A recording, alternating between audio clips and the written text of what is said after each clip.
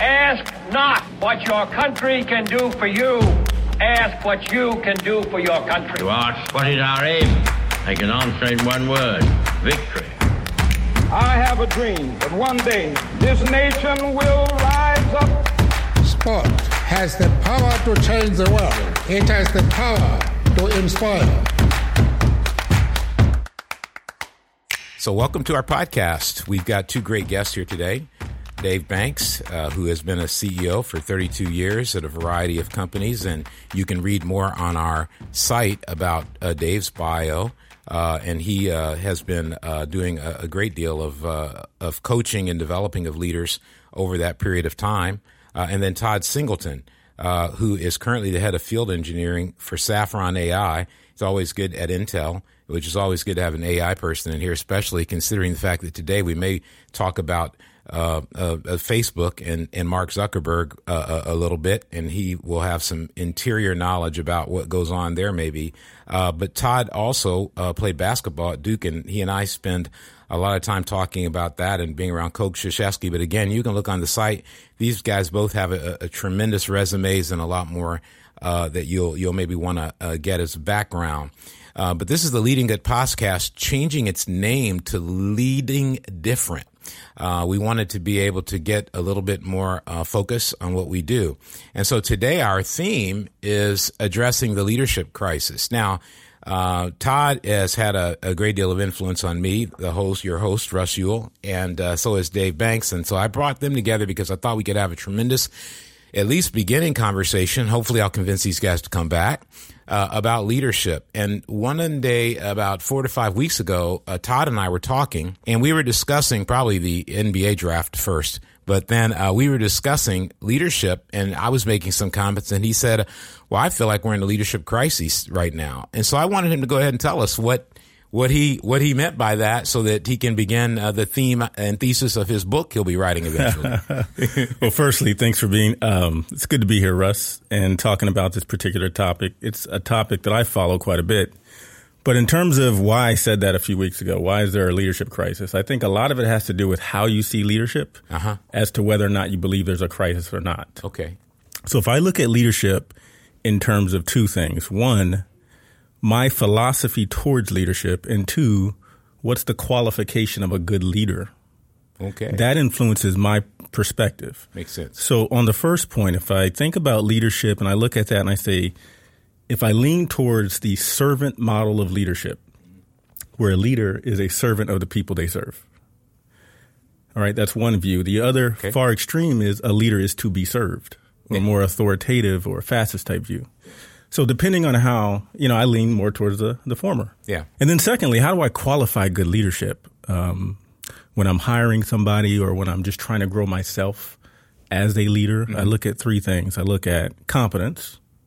Okay. I look at character. Yep. And I look at connection, relationship building. I like those. And so in my opinion, in terms of why I said there's a leadership crisis, I think as it relates to character as a qualifier, we are certainly at a crossroads, right? I think most people lean heavily on competence. Can someone get something done? Can they move people from point A to point B?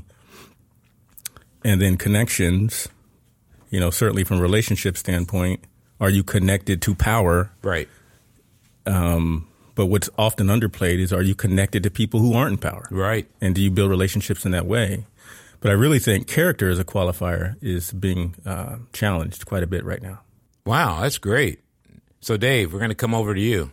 Todd just rolled out. I had not heard these from you before. So when I steal them and you hear them being spoken as my ideas, you can appreciate my ability to steal. But competence, character, connection, leadership crisis. What do you think about Todd's thesis, who's getting us started right here? I would agree. It's a good way to characterize it.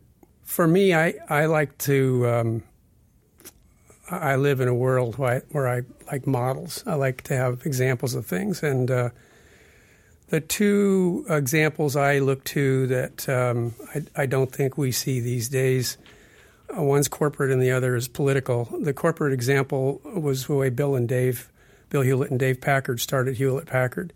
And they they basically built the company around the HP way, which was not like a mission statement or some kind of advertising thing. It was really what they believed in. Wow. Which is we have trust and respect for individuals. We focus on a high level of achievement and contribution. We conduct our business with uncompromising integrity. We achieve our common objectives through teamwork. We encourage flexibility and innovation. Those are words you don't hear very much today from corporate executives. Yeah. The second example, political example, is Winston Churchill. Oh, boy. And kind of to keep it short, I'm a big fan of his. All during the 30s, he warned everybody who would listen to him, which was not very many people, that Germany was rearming and going to be a big problem, and nobody listened to him. Right. And then finally, after a lot of turmoil, where the appeasers got in trouble in Britain, he was made prime minister in 1940. And he gave, he communicated well, gave speeches. He basically galvanized the British populace to be ready for war. But what most people don't realize is from 1940 till almost the end of 1942, he also ran the war. He led the war effort. And every single initiative in those 2 years he led failed. Mm. He was defeated by Germany time and time and time again, and yet the people never gave up on him or gave up on believing that basically he was going to get them through it. Right. So Todd was talking about servant leadership. I mean, he saw his responsibility to galvanize, to lead, to keep the people of Britain strong in really being the only bulwark against Nazism in Europe. If he had not been there, who knows what would have happened? Right.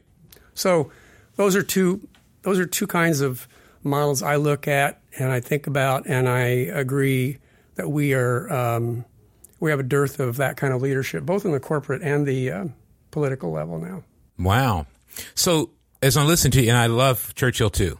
That whole documentation of his journey in the wilderness, William Manchester, the book called Alone. Oh, I've read all 3 of those volumes. Yeah, me too. And the second one's my favorite because he's just all alone, he is. Completely alone. Never gave up. Yeah. Now, we have never talked about that before. That's a podcast right there. Todd, you're back. Dave, you're back. We're going to do a Churchill podcast. Agreed. So here's the thing that strikes me about the two of you guys. You both have a theory of leadership. Like you both have a view of what a leader ought to be like. And I'm wondering, do you think that's part of the crisis? Is that a lot of people who are being developed as leaders or becoming leaders, they actually don't have a theory of leadership. They don't, to take your phrasing and frame, Todd, they don't have a sense of, okay, I know here's the extreme on one end, here's the extreme on the other, and having that philosophy of leadership, I'm able to draw from that. Having read history, I'm able to draw from that to figure out what kind of leader I should be. And when I get into good situations, I know how to behave because I've seen the success of a leader, or when I'm failing, I know how to handle it. I don't know, but do you think, if we look at, okay, so I mentioned before we were on air here, Mark Zuckerberg, and I think he's taking a lot of hits for his company failing to protect the elections, which I'm not sure that's his job. But no, I am sure it's not his job. But I'm wondering if a lot of our young leaders don't have a philosophy of leadership. I'm wondering if they're not getting a philosophy of leadership because it's not being taught in our educational system and other places. So you guys have great definition of leadership. Do you think that's a problem, is people don't have a philosophy or a definition of leadership, either one of you? I think the values have changed as technology has led to instant gratification instead of delayed gratification. Okay. I grew up in the 50s, and most men thought about working their entire life and then retiring and having fun. Okay. That delayed gratification. Right. We're now unhappy if we don't get something delivered that we've ordered, in 2 days. Guilty. Exactly. Yeah. So I think part of this is a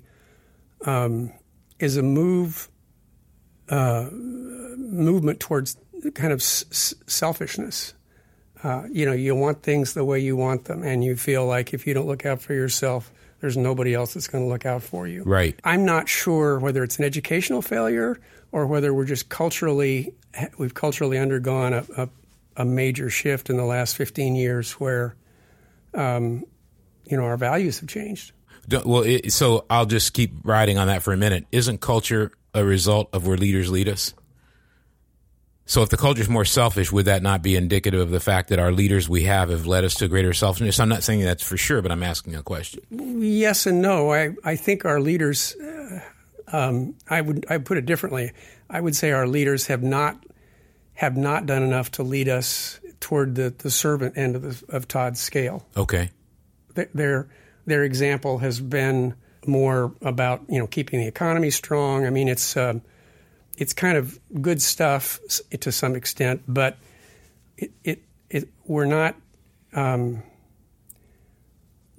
putting out people who are going to stick their necks out to make sure that the population or the group they're responsible for are cared for well. Okay. All right. I love where we're going. I see Todd over there thinking. He looks like he's about to lay one on us. So great points. So in terms of your question, do young people or do leaders today have a lack of definition or personal conviction about what leadership is? I'd say yes, but I want to, there's a caveat to that answer. Okay. In that I don't think that things are getting worse as it relates to leadership, which sounds like a bit of a contradiction in that I said we're in a leadership crisis. Mm-hmm. If I look back throughout history, I think we have cycles. Yeah. And I think there are several periods in American history where I feel like there was certainly a leadership crisis. Yeah. I think we are in a similar period now. Then there are periods in history where I think, you could feel better about leadership. And so I thought that was a nuance worth saying. So with that said, I don't think there is a historically significant lack of definition or philosophy around leadership. I think it comes and goes. And in a lot of ways, because as a culture, we're not very deliberate about teaching leadership. It's not institutionalized very well. So you could argue that these cycles are somewhat random based on what surfaces. Yeah. I do think there's a lack of conviction and definition of leadership, but I don't think it's historically far worse than any other period in American history. I just think it feels a bit more random. Yeah. So you guys so many questions are flowing through my mind as you're talking, but I'm going to jump to history. So if you go back to the beginning of the country, right? And you pick one of my favorite leaders is Alexander Hamilton, and this is before Hamilton was written. I went to Alexander Hamilton Elementary School. I ran for treasurer when I was like in fourth grade of Alexander Hamilton Elementary School. When you go back to that time, say Thomas Jefferson, who happens to be one of my favorites, but he's in bad shape, now because people see the slavery, et cetera, and in all that. But they saw that then. There were people who saw him keeping slaves then and didn't like it. And yet he was able to be a leader. There were people, Alexander Hamilton, who I think his history is pretty well known, not coming from a two-parent family and maybe mixed and all this stuff that would have been far worse back then. He was able to surface as a leader. Obviously George Washington was able to surface as a leader. Several others were able to surface. Benjamin Franklin, you go through the list, right? All these guys. Now, some people out there say, well, they were all white guys. Well, that's where we were at the time. So let's correct for time and say, through history, through those cycles, have people been more forgiving of leaders' flaws than they are today? And is that part of the crisis, which I want to thread that needle you were threading, Todd, which is it's not that we're worse off now. I would agree with that. We're not worse off now, but we are shallower now. I think we've got a shallower bench. It's not like when you look at the next presidential election or the next, even the governor's elections, that there's all these people that are running that you're like, oh my gosh, who do we pick? Right? It's not like that. So I'm wondering if we have become more unforgiving of leaders, because leaders are going to make mistakes. They're going to do things that are wrong. And Churchill, right? He's a perfect example of a guy who had extraordinary run of success. And then he made a number of mistakes, some military. and they drove him out, and he was in a desert. And yet in the 60s, he comes back and leads and becomes probably the most significant, if not most important leader of the 20th century. So I'm wondering, are we less forgiving? Because right now, Abraham Lincoln couldn't get elected because people would say, well, at one time you were for slavery. Now you're kind of more understanding of it. FDR wouldn't be elected because we'd say, well, you're in a wheelchair and you're disabled. And obviously the, journalists hid some of that. But I just think, Kennedy couldn't get elected for, the obvious reasons. Martin Luther King probably couldn't be out there speaking because people would be talking about his things. So things are so much more transparent today that I'm wondering, is it possible for someone to endure all that? Just a question. Great question. I don't think we're less forgiving. I just think we know more. I think information flows more freely. And 200 years ago, it was way easier to control the narrative, right? Yeah. Or someone could have a double life and hide it very easily. Right. Right. And I think in all eras, culture affects leadership and leadership affects culture. Mm-hmm. Mm-hmm. I do not think we are more shallow today than we were then. Mm-hmm. I don't think that at all. I just think, there's just a proliferation of information, and it's easier to get your flavor of information than it was before. Okay. Dave, you going to weigh in on that? Yeah, I'll come back to technology. We can get anything, any information we want almost instantly, and a lot of information we don't want. Yeah. And so I agree with, Todd and you. I mean, I don't know whether we're more accepting, less accepting. I think we just know more, and we probably judge based on what we know. And that leads to more chaos, as it were. And there was more, it felt like there was in the 40s and the 50s more respect toward leaders. I mean, it was all, from Roosevelt and the media not, photographing him in a wheelchair and things like that. But the other thing that I think has happened, I began thinking about the topic. You and I did not have a discussion 5 weeks ago about it, but noticing in the world of business, the education of business people has shifted way toward management and efficiency and analytics and the use of data and things like that. And yet, if you look at the best companies that we've come out with, the FANG, Facebook, Apple, so forth and so on. Right. The people who have created those companies were not managers. They were leaders. Great point. And Hewlett and Packard were leaders. I mean, they were engineers, but they were leaders. Yeah. They led the company. Yeah. And when they left, they had brought in great managers. Things, did not go well. I think that from an education perspective, the people who are being trained to be business leaders are being trained in everything but leadership. And they're missing the fact that, Steve Jobs, Larry and Sergey and all these people, they were leaders. They wanted to build something great. They had a vision of what it would do for people. Who knew that these things would end up being this way?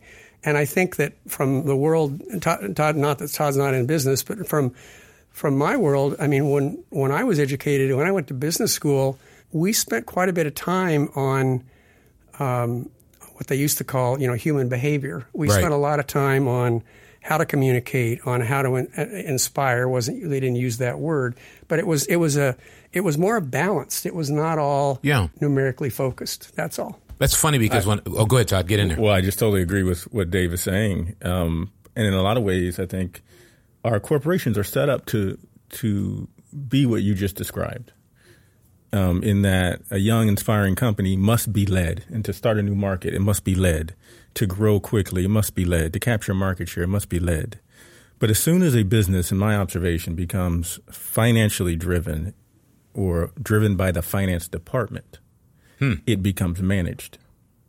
So I'm at Intel Corporation, and the legacy of leadership of the core founders, Robert Noyce and more, I mean, that legacy is alive and well in terms of the leadership they provided. That's interesting. But they are no longer there. Yeah. And you can see in the business where, great market share, great recurring cash flow. Right. And you can tell it's financially driven now. Right. It's now an annuity in a lot of ways. And so it has become a managed business. Right. As opposed to something that's being led. And such businesses over time, fall away or begin to erode or it's hard to replicate or get disrupted. Yeah. Right. And we see that with some of the great businesses throughout American history. And so the hard part about that, if you look at the system that's in place, I mean, if the definition of a corporation is to benefit the shareholders, right, you will eventually, if you're successful, get to that point where the only thing you can do is manage it, right? Because you have to money to your shareholders, more money to your shareholders. It's hard to continue to lead it. I'm learning a lot as I'm listening to you, so I'm enjoying just talking about this. So let me push back a little bit. So if I'm in a company that is primarily focused on the efficiency. I loved your definition. I'm going to go back and listen to the podcast just to hear what you said, Dave. That's focused on the finances, focused on efficiency, focused on the data. I remember when I was in college studying economics, right? They came out with, that's how old I am. They came out with, and they were like, oh, there's a new branch of economics called econometrics. And it began to shift economics from focusing on, because part of economics focused on the behavior of people, and we're getting back there with behavioral economics. But at that time, they were getting more toward data. Like, look at the numbers, let the numbers tell you what's there. So I agree with you guys on that. I'm pushing back on the unforgiving part. So if I'm a person who believes that I can make mistakes, I can have let's take Mark Zuckerberg, right? And Mark Zuckerberg's company gets thrashed in the stock market because they've not handled this whole Facebook election thing well. I'm simplifying the issue, but that's what it is. To be able to handle that kind of failure, that kind of criticism, you have to have some sense that somebody somewhere is going to say, okay, I'm still behind you. Now, you said, Todd, that you think society is more forgiving, but I think the record of how easily we toss people out, whether it's college coaches, it's CEOs, it just seems like they're on a short leash. And if they blow anything, bam, they're gone, because the company is concerned that it's going to affect their brand, and then it's going to determine who was willing to buy their product. And so I don't know that we are as forgiving. I don't think the newspaper headlines tell me that we are a country that would put up with anything much, because you can and I think that, I don't want to get too political because that's dangerous, but I think you can even trace some of Trump's success to people loving the fact that he's doing all the things you shouldn't do and he's still president. And I think there's a part of that people love, because it's like he's defying everybody. Now, I'm not saying that's good, but I'm saying that a forgiving, and I'm not saying it's to be forgiving at the highest level. So maybe what it is there is a lot of forgiveness on the way up. But it seems to me you can't make many mistakes today if you're a leader, and that deters people from making mistakes, lends towards more focus on data and efficiency. That's just what I'm thinking. But I may be wrong about that. I'm more trying to get you guys to tell me more about it. I think there might be less tolerance today for hypocrisy. But again, I don't know if we're less graceful as much as we just know more. But knowing more, don't we have to become... Okay, we know more, but our grace has not increased. That's a fair relationship. And what I'm saying is that I think, and I'm out here in an ocean sailing, and I don't know where I'm going. But part of what I think, having led a lot and been in leadership a lot, I think for me, it's been a process. And so if you go back to my teen years and you go to my college years, there's lessons learned right up till now, my plus 50 years. There's lessons learned all along the way. And I feel like the cultures that I was part of, the people that were around me, are as much a reason that I've been able to become a leader or be a leader as before. I would say I started out not the servant leader, because that wasn't my definition of leadership. I read history books, and I always liked the strong leader, Napoleon. He's going to take it, and lead everything. And so it took me some time to even understand there was another definition, and I had to make mistakes along the way to do that. You're listening to Lead Different by Triangle Media. You can find us on iTunes, Stitcher, and SoundCloud. Make sure to subscribe for more content on Leading Different. Now, back to the show. Well, Zuckerberg is my model. Here's a guy who's running a company who's come up from his college dorm room. He's 19. Yeah. He's going to do a lot wrong before he's done. And I think he's holding up fine, seems to be holding up fine, and it helps to be a billionaire, right? But I look at that and I go, where are the Zuckerbergs running for president? They're nowhere to be seen. Why? It's too risky. You're going to have your kids drawn out there, and you're going to have your marriage drawn out there. You're going to have what you said in second grade, what you tweeted in eighth grade.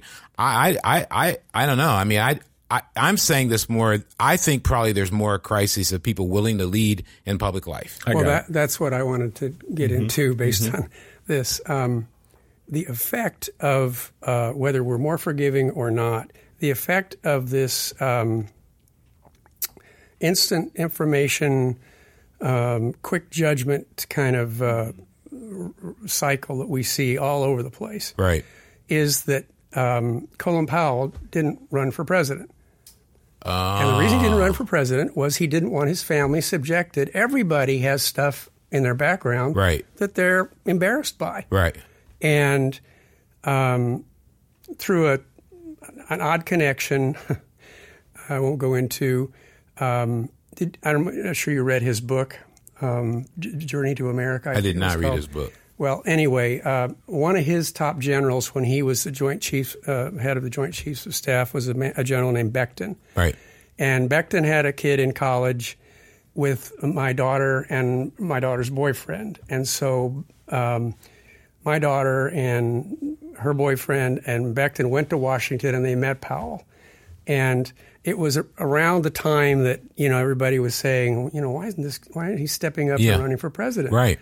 And he basically told him, he said, I've served my country my whole life.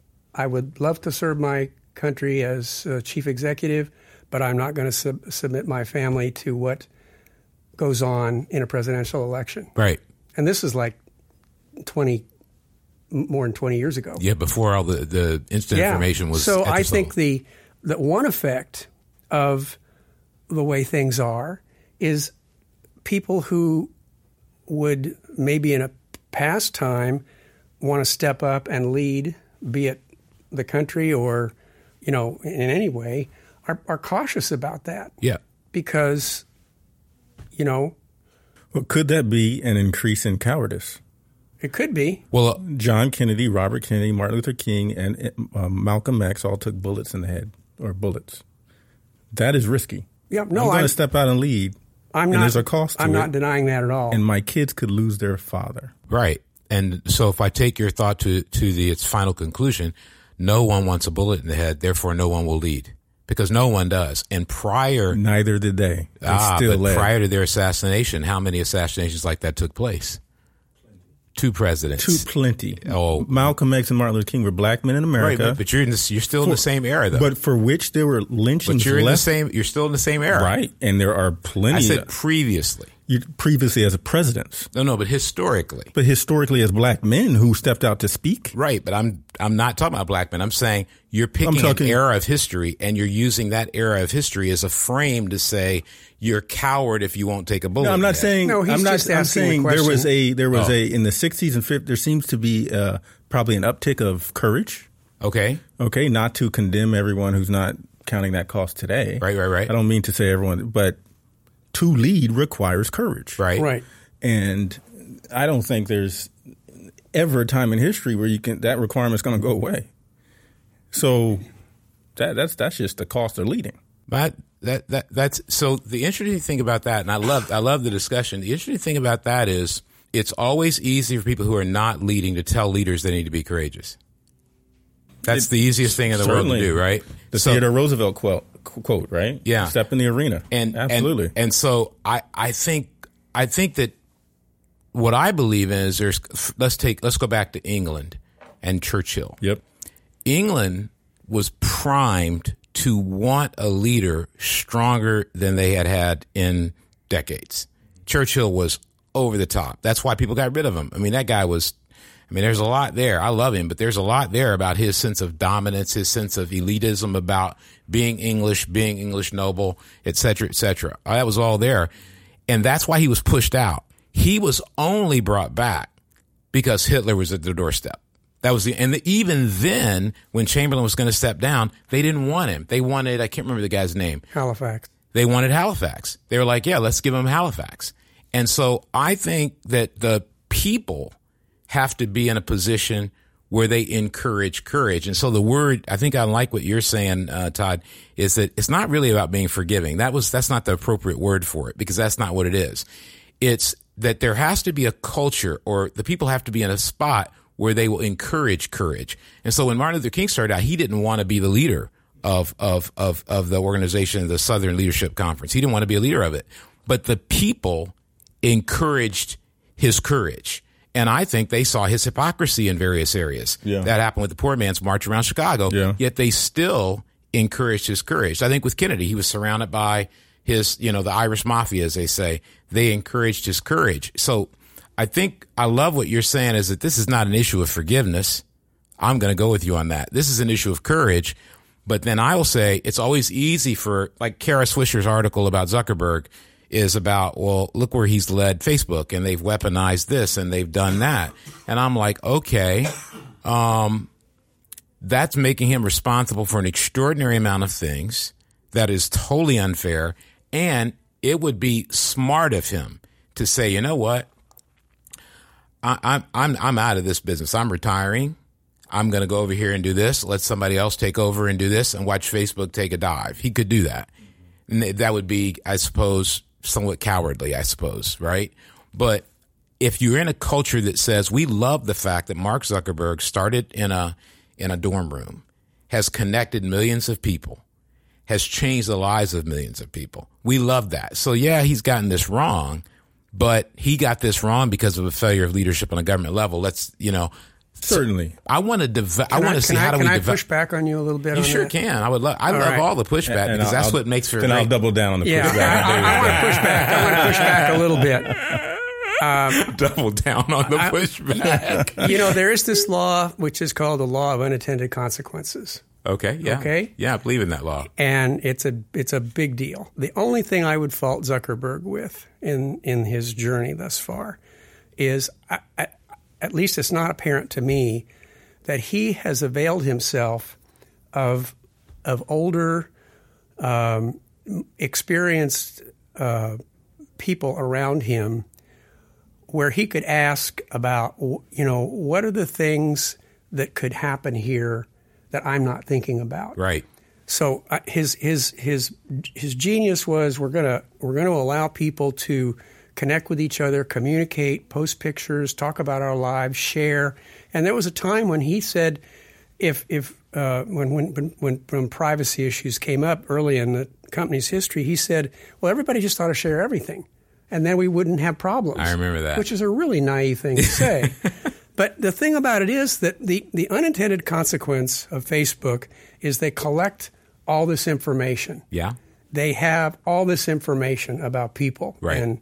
And that information can be used for good or for ill. And I'm not ascribing any, nefarious motives to what he's doing with that information. But you have to think about what the unintended consequences are going to be of the way you build a business. So, see, I agree with you 100%. And he didn't. But this is my point. And you guys are helping me get this. This is my whole point. My point is that that's how you develop leaders. Like that if I'll pick the Secretary of State, or we'll pick him.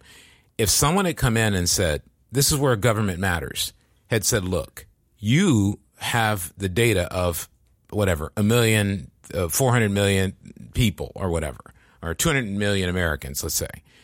And because you have that data, you're going to have to allow something to happen that gives us confidence that you're handling that data appropriately. So we're appointing this task force to examine what you have. You don't have to give away your secrets, but we have people in every venture in America that are government people that know banking secrets and are able to keep them. We're going to have them in there. It'd been better if he had just walked down the street, right, and asked some CEOs that are, living in his neighborhood and said, hey, would you come over to my house?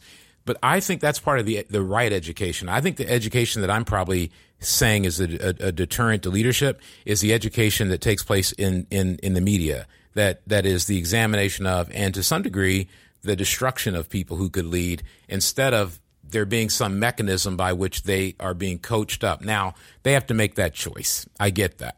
Okay, I'll push back on both slightly. Go for it. So in terms of your point, Russ, about encouragement and the culture of encouragement. Yeah. I think encouragement is a basic human need. So any leader has to have a circle, however big that circle is, be it 3 people or 300, right, where they can draw encouragement. Right.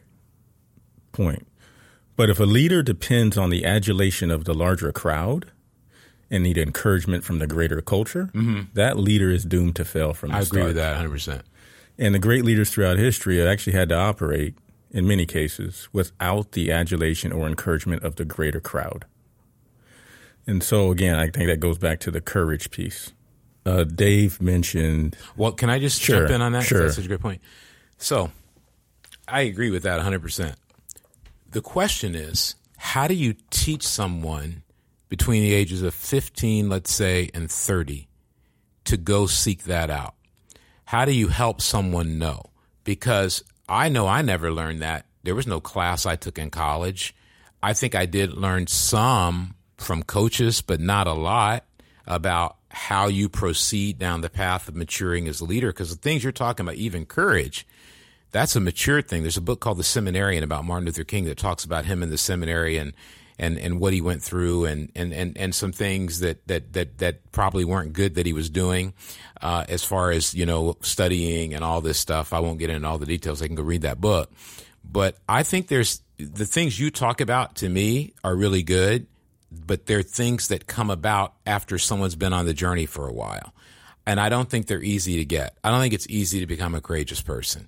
I think some people are born with gifts, but if you look at Churchill, I think he had a tremendous amount of ambition and he had a tremendous desire to be, Churchill had a tremendous desire to fight in wars and thought death would be glorious. So there are people like that just, they're like, hey, I'm going for it.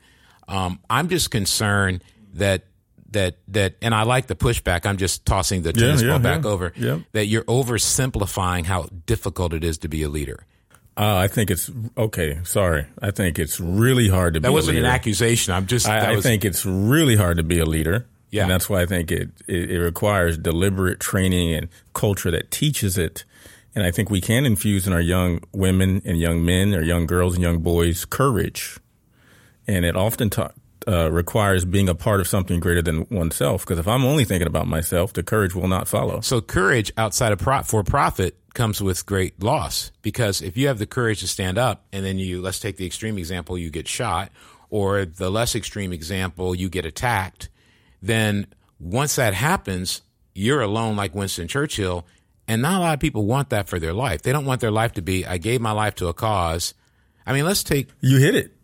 Want for my life. That's, if leadership can't typically be driven by that desire. So then... how do you motivate someone to want to be a leader? Because everybody has the self-interest of, I want a quality life. I'd like to live a while, and I'd like to have some... If you look at MLK's last speech when he said, when he kind of knew he was about to get killed. Yeah. And he said, of course I want a long life. Right. Longevity has its place. Right. And he had young kids. And he said, but he accepted, that's not my lot. Right. That's not my... And then he started...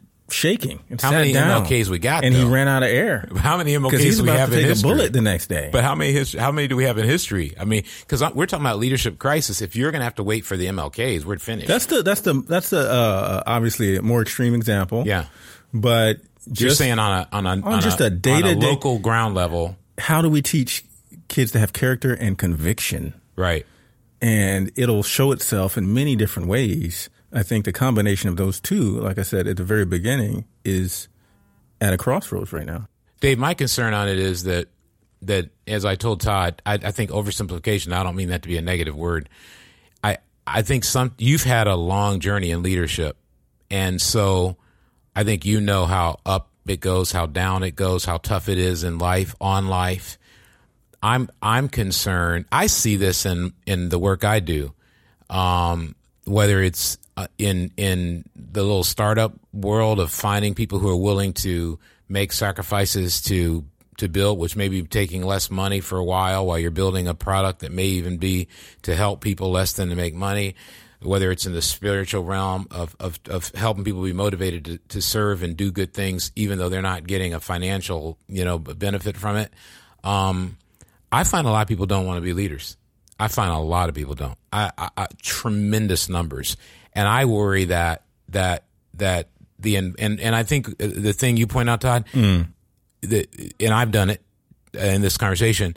By using the big example ones, it probably exaggerates how tough it is to be a leader. Yeah. So I hear that. Yeah. But I'm a little bit more on the journey side. I look at my journey and I go, wow, it's tough, and you make mistakes every day. Every time you open your mouth, you look 10 years past and you go, what was I doing? As you get older, and you're like, I don't even know why I made those choices I made. Or you get trained by somebody to lead in a way that's totally not effective, and then you have to unlearn what you learn and then learn from people new ways to learn. So I'm on that journey side of, will people take up that journey with the level of difficulty that it seems to present? Well, I think our incentive structure is incorrect, right? So Dave made a great point about Zuckerberg and the naivety of some of the early decisions that were made without full consideration of long-term consequences. Right. But I don't think that's new at all. And I think you could look at any era of American industry, and there's naivety across the board, be it Ford, be it Rockefeller, be it you name it. Yeah. And we are suffering the consequences of that now. Like if you follow global warming or anything like that, those are naive short-term decisions that were made because the incentives for them were really, really positive financially. Same with Zuckerberg, right? Our whole economic structure is around 4-year, 10-year increments. Yeah. Never longer than that. Yeah. Right? Where older, more mature cultures might have thought about multi-generational type of decisions. Right. So there's more sustainability and things like that. Right. And so there is a systemic nature to the fact that you're saying that's just how it is. That's how we have built this country. Oh boy, that leads to a whole nother discussion. But meaning is did we do it intentionally? I don't think we did it intentionally. I just think there was, it's the nature of man. I only right? live 70 years, 80 years, right? So I want mine, right? That's the culture we're a part of, right? It's the nature of man, though, right? Not necessarily. There are plenty of cultures that didn't live that way. Oh, as successful as the United States? Depending on how you measure success. If you look at it just right. GDP, then no. Okay. But if you look at it as sustainable over a long period of time, yes. Yeah, Dave, we're both looking to you for wisdom. It's all you, Dave. We're both out there. We're both out there in the ocean with our sailboats going, we think we're getting somewhere, but we don't know. Well, I want to come back to your question, which was basically, how do we encourage people to be leaders? Yeah. My response to that is leadership requires mentorship. Mm-hmm. You have to have people around you who tell you the truth. Yep. In many instances, we don't want to hear the truth. Right. Be it about marriage or, raising kids. Yeah. It's amazing to me how little that the whole aspect of mentorship is valued and understood. And it's interesting, just kind of across the board, some cultures consider it demeaning. I had a consulting client who is somebody who moved to this country from somewhere else, and right. And I posted on LinkedIn that I was going to be doing consulting with this company, and this individual had a number of his of friends, contacts, reach out to him saying, "Is this real? Are you really getting help?" And so, I basically was asked to take the posting down. Interesting. And I was just blown away. I said, "Really?" So, I think that this sounds self-serving because I'm the oldest guy in the room, but on the whole, I don't see a lot of situations where, mentoring is valued. I think that lands pretty squarely, or addresses pretty squarely my concern. I think part of what is hard about being a leader is if you're alone, and the people who tend to be less caught up into the adulation of the crowd are people who are mature enough to have already figured out that's not going to be with you forever anyway. That's how I live. I live like, you know what? When I was young, I used to think, man, if people are cheering your name and and thanking you and patting you on the back, you're in good shape. And then you realize in the down moments when they're not patting you on the back, you sit there and go, hey, what happened to all that? And you start learning, I can't live for that and I can't have that. But I think it takes someone older to tell you that. And I think the point maybe we all are converging on, and I'm going to check with you guys on this, is that at the end of the day, leadership is hard. And sometimes I think one thing a leader has to do is he has to pick his culture right. He has to say, this is the organization I want to lead. And don't go lead something where the culture is going to eat you up. And so you got to say, if you see that, you got to get out of there. You want to be in a culture they're going to mentor you. They're going to understand you. They're going to be patient with you. They're going to let you make mistakes. They're going to let you do things wrong. And probably the mentorship part of it is the part that it's interesting. I face it with guys that are younger than me. They really want to prove they can do stuff. And they can sometimes think if I get help, then that detracts from my accomplishment. And I don't think it does. And so I think that's probably hard. And I think going back, Todd, what we were bouncing back and forth about, and I like how we switched that word unforgiving, because I mean, we need to be gracious, but I think what we're talking about development is a much bigger issue. And a mentor, I would think, would say to someone who is at a certain age, say they're 25 and they're making mistakes in a certain area, would say, you shouldn't take that promotion. You shouldn't go over there and try and run that. You're not ready. And that's how you protect yourself. Or when you go down and fall on your face to help you get back up. I'll tell you guys a story. So when I moved here in 93 to the Silicon Valley, I took a program at Stanford, on innovation. They had a program in innovation. Jim Collins was there, one of my favorite business thinkers. Several engineering people, MBA, business school people from Berkeley were there. And it was sort of my introduction to the place, but it was all about leadership and innovating in leadership. And it introduced ideas to me. I'm from the East Coast in a lot of ways that I hadn't thought about. They were much more into the Silicon Valley type. Well, in fact, the first story I heard was about Hewlett Packard. Jim Collins, first thing he said is, this is how you build a company. And I sat there and went, well, I hadn't heard that story. They were, what he says, they were more concerned about who's on the bus than about what they were trying to do. And that's why they built such a great company. But in the evening session, and there's about 40 people in the program, in the evening session, Steve Jobs was there, but he was at Next. And I had read the book Odyssey by John Scully, so I'm expecting this, charismatic dynamo guy. And I walk in, he's got his kid with him, and he's talking, and I'm like, this isn't the guy I read about in the book. I mean, and I actually asked him after he was done talking, he talked about leadership. And I asked a few questions. I said, how do you pick leaders? What do you do? And I was sort of struck by the depth of his understanding, but he was at the time being seen as sort of a failure. Like, what happened to that dude? And I walked out with him and I was like, hey, can I come over to Next sometime? Because there's nothing there but computers. You don't want to come over there. And he was so ordinary. Like, I was expecting so much power. And I think that kind of stuck in my head as a lot of people cast him aside. And yet, arguably he now could be argued to be the greatest CEO of the early 21st century, 20th century. He could be in that discussion of whether it's 100 people or whatever.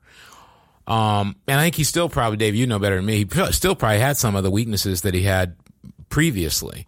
But time, age, a little bit of time in the wilderness, and he became, extraordinary. The thing that I think was extraordinary is I read an article where he was interviewed. He goes, well, I think the difference is I've learned I need a team, and I can't do it by myself. And I don't think a lot of people are taught that. It would be my point. I mean, probably somebody out there who taught me would say, I taught you that, but I wasn't taught that early. Like, I was taught you need to be the star. You get in there and hit the most shots, do the most stuff, you accomplish it, show people you can do it. And then you get older and you realize that just makes you tired, and it makes you make a lot of mistakes, and because you overreach and you exhaust yourself and you burn yourself out and you don't even know it. He's my example of a guy who I look at and I say, I'm not sure politically that, and this is such a big statement, I should be careful, but I'm not sure politically that we know how to develop a Steve Jobs in the political world, that we know how to let a guy go off to the wilderness and show back up later after having, totally fallen on his face and then run for president. Maybe we do. Maybe it's just that they don't have the courage that you were talking about to come back. But I appreciate your story. A quick story about what Dave said around mentorship. I don't know if Dave remembers this, but about 10 years ago, Dave gave me an hour of his time. And I was an overeager young professional, Silicon Valley, et cetera. Met with him, and he talked about a number of things very calmly, as he is today. Yeah. And he shared two things that jumped out. One about his journey of self-awareness as it relates to leadership. And he also shared with me, he encouraged me to be more patient and more faithful and to stop jumping around, quite frankly. It was 1 hour of his time. I must have revisited those 2 points hundreds of times. And I've shared those 2 points via that story with dozens of people. Unlike Russ, I don't take credit for it. I say a friend of mine, Dave Banks. And I think when you shared about mentorship, I was like, man, I spent an hour with Dave, and we're 10, 15 years later.